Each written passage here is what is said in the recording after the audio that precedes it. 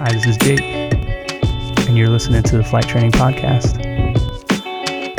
So this month we are talking about the discipline of confession, and I'm going to be leaning heavily this month on Celebration of Discipline by Richard Foster, his chapter on this, and he describes it as a corporate discipline. Now, what does that mean by corporate? He's not talking about businesses. What he's talking about there is that it's a discipline that we do with other people. It's not private. It's not something we just do by ourselves. Now, Foster's clear in his book, and I want to be clear with you guys that obviously confession can happen just one-on-one with Jesus. We don't need anybody else. We don't need a priest or anyone else to stand between us. There's all over the New Testament, we'll talk about this, but 1 Timothy 2, verse 5, and the beginning of verse 6 make it really clear. It says, "For there is one God and one mediator between God and mankind, the man Christ Jesus, who gave himself as a ransom for all people." So the mediator that we need to get to God is only Jesus. You don't need anyone else's approval or permission or forgiveness. It's just about connecting with Jesus. So if that's the case, that's a lot of us understand that as Christians. We get taught that Jesus is all we need to get to God. Very true. So if that's the case, then most people think, okay, well, I'm just going to pray by myself and confess things to God and ask for forgiveness. And there's nothing wrong with that. In fact, that can be the total system, and it can be healthy. But we're missing out on something that God's given us, which is corporate confession, or confessing to your brothers and sisters in Christ as a way to connect with Jesus and his forgiveness. Now, we're going to be talking through this a lot all month on this corporate side, the idea of you and another person sitting in a room, one of you confessing sin, the other one offering Jesus' forgiveness and declaring that to them. So it's kind of an intense thing that we're talking about doing. Where is it coming from? Well, it does also come from the New Testament. James chapter 5 is talking about if there's anybody in trouble or sick, like get a group of people together, the church get the elders together. Let me just read the passage here. Sorry, I'm starting to explain it. James 5, 13 through 16. "Is any one of you in trouble? Let them pray. Is anyone happy? Let them sing songs of praise. Is anyone sick? Among you sick? Let them call the elders of the church to pray over them and anoint them with oil in the name of the Lord. And the prayer offered in faith will make the sick person well. The Lord will raise them up. If they have sinned, they will be forgiven. Therefore, confess your sins to each other and pray for each other so that you may be healed. The prayer of a righteous person is powerful and effective." That verse 16 is really what we want to zero in on for confession. It says, "Therefore confess your sins to each other and pray for each other so that you can be healed." This idea that God is giving us something good by giving us brothers and sisters in the faith.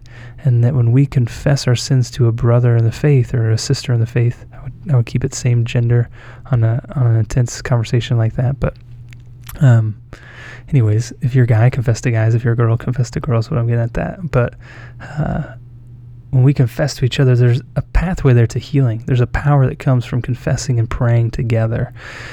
And so what we're going to be talking about this month is how do you do this well? Because most people have no concept within typical American church. Obviously there's some denominations that will have confession as something that a priest or someone does, but most people don't have a concept of this idea of just a normal Christian, kind of put quotes around that, receiving a confession from another Christian, and that being important. So we're going to be breaking it down this month.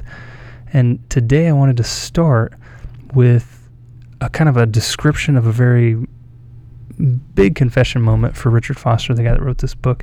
I want to read it out of the book. It's a couple of pages, so it's kind of a long quote.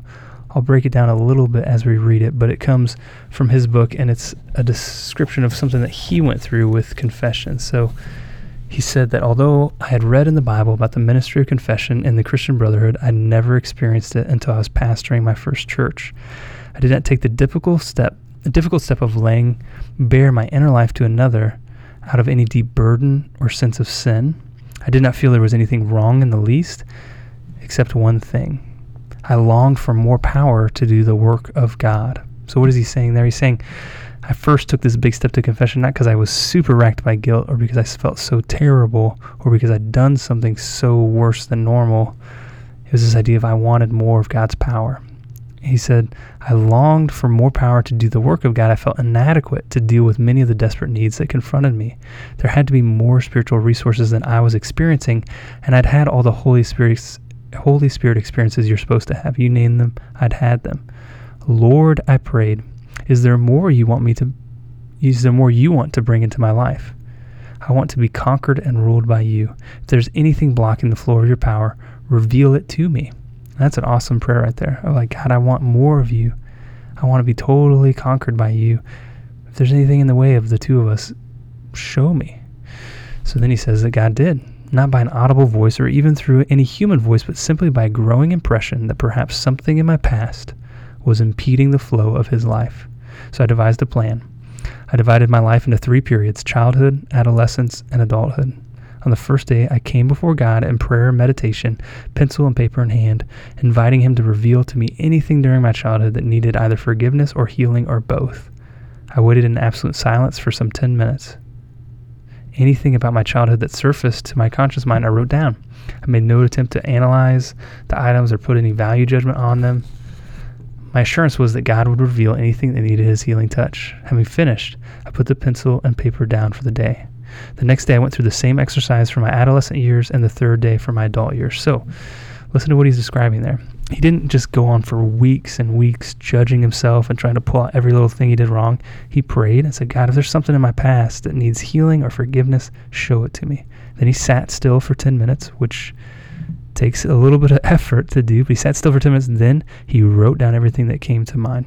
He did it for childhood one day, adolescent years one day, then for his adult years one day. Paper in hand, I then went to a dear brother in Christ. I had made arrangements with him a week ahead, so he understood the purpose of our meeting. Slowly, sometimes painfully, I read my sheet, adding only those comments necessary to make the sin clear. When I had finished, I began to return the paper to my briefcase. I want to stop here for just a minute. So what he did here, he didn't explain his whole life story. He didn't give a lot of excuses for why he did these things, but he went through, and if you've been in AA and gone through steps, some of this might be connecting with some stuff you've already done, but he went through all these things, and not necessarily about making amends or something like that, but just saying, here's where I sinned. Here's where I need Jesus' forgiveness. And just explained enough to get responsible about I did something wrong. So then he takes that piece of paper, he's going to return it to his briefcase. It says, wisely my counselor/confessor gently stopped my hand and took the sheet of paper. Without a word, he took a wastebasket, and as I watched, he tore the paper into hundreds of tiny pieces and dropped them into it. That powerful, nonverbal expression of forgiveness was followed by a simple absolution. My sins, I knew, were as far away as the east is from the west. Now, absolution, if you're not familiar with that term, that means that you've been forgiven of your sins. It's a statement of you've been made right with God. This idea that you've confessed, and by Jesus' work, you've been forgiven. Jesus has paid the cost for those sins. That's what an absolution is.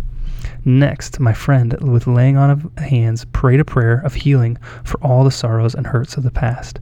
The power of that prayer lives with me today. I cannot say I experienced any dramatic feelings. I did not. In fact, the entire experience was an act of sheer obedience with no compelling feelings in the least.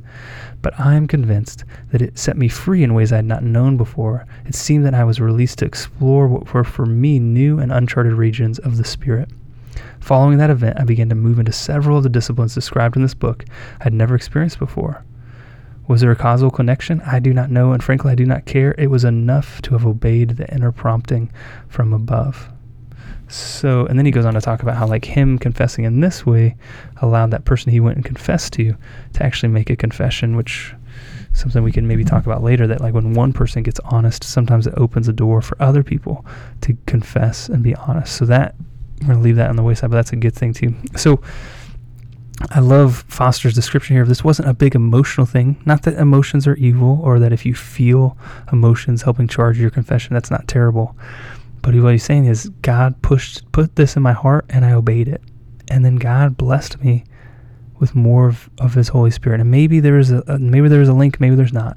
There certainly is a link to being the type of person who obeys, the type of person who does the things that Jesus tells them to do. That opens us up to more of God. Now, if you follow his exact steps, will you have more of the Holy Spirit in your life? I think that's where we're bleeding over into legalism. But we want to look at Richard Foster as an example. This is a type of confession that he did. Now, for you this week, I'm going to be pushing you in the challenge to do a confession. You don't necessarily have to do what Richard Foster did of looking back over your whole life, but I do want you to get serious about confessing a sin in your life. And to quote someone that Richard Foster also quotes. It's this guy, I'm not really familiar with, St. Alphonsus Liguori. He says, for a good confession, 3 things are necessary: an examination of conscience, sorrow, and a determination to avoid sin. So when you're thinking about what is this confession I'm supposed to do this week? Well, what you're supposed to do is find some Christian who we feel like has the maturity and is trustworthy enough to receive a confession from you.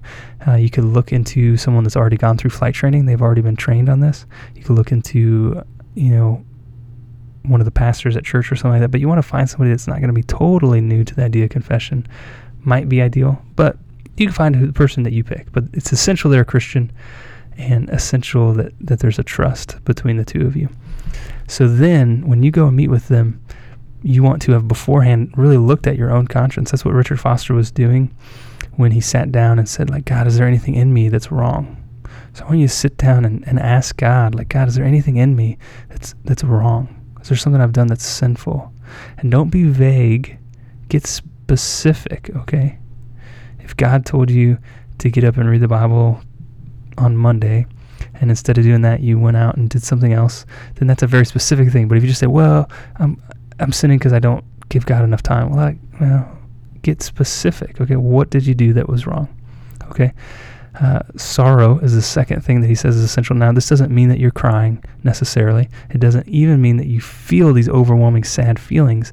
But what it means is there is regret. There's this idea of like Jesus died for me because I did things wrong. And one of the things I did wrong was fill in the blank. And there's this feeling of like, I wish I hadn't done that. There's this feeling of regret or sorrow of like, man, that was the wrong thing to have done.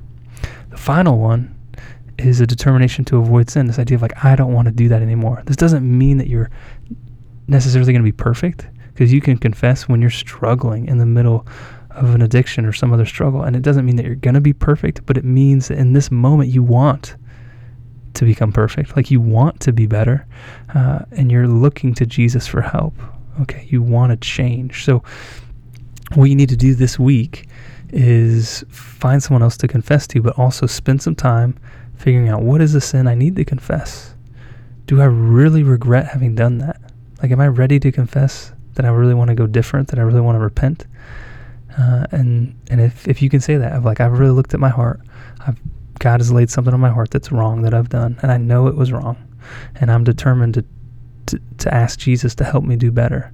I want to do better. Then you're ready to confess. And when you go to that person, we're going to keep talking through confession, and we'll get into more of it. But when you go to that person, say, look, whoever you are, let's call him Jack. Jack, I'm here today not because you're perfect, but I'm here today because Jesus lives inside of you.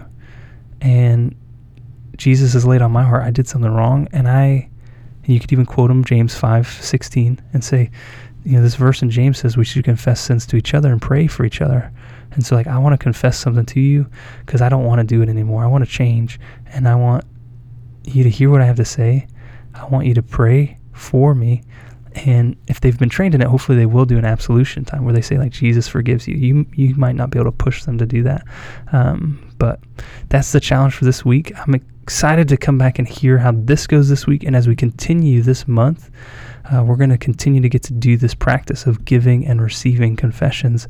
And it's not going to be comfortable, to be honest, but there's a lot of healing that can come through this. And there's a lot of connection with God that can come through this. Lots of good stuff. We'll continue to talk about that in the coming weeks.